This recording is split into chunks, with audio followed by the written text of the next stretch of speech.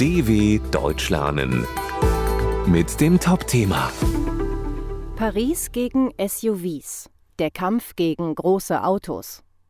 Frankreichs Hauptstadt will grüner werden, unter anderem durch weniger SUVs auf den Straßen. Nun haben die Bürger von Paris für extrem hohe Parkgebühren für die Stadtgeländewagen gestimmt.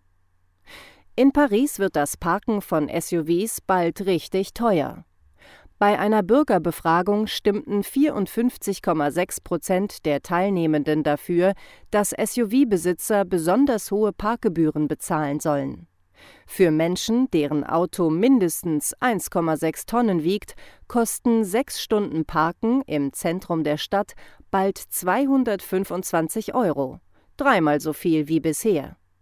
Die Gebühr gilt jedoch nicht für Anwohner und Anwohnerinnen, Taxifahrer, Handwerker und Menschen, die in Gesundheitsberufen arbeiten.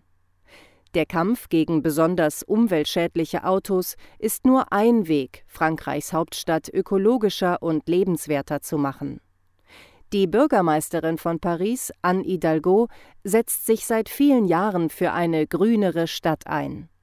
So hat sie bereits das Seine-Ufer zur Fußgängerzone gemacht, die Hauptverkehrsader Rue de Rivoli im historischen Zentrum für den Verkehr gesperrt und in der gesamten Stadt Tempo 30 eingeführt.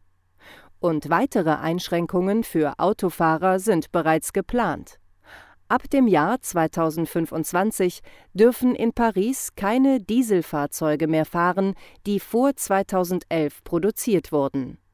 Nach den Olympischen Spielen im Sommer soll außerdem die Höchstgeschwindigkeit auf der Stadtautobahn von derzeit 70 auf 50 km/h gesenkt werden.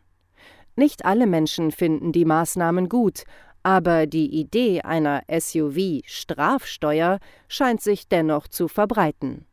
Auch in anderen französischen Großstädten wird jetzt über höhere Parkgebühren für große Autos diskutiert. Und Grund dafür ist nicht nur die Umwelt. Die Stadtverwaltung von Paris sagt, Unfälle mit SUVs sind für Fußgänger doppelt so tödlich wie mit einem normalen Auto. dw.com/Topthema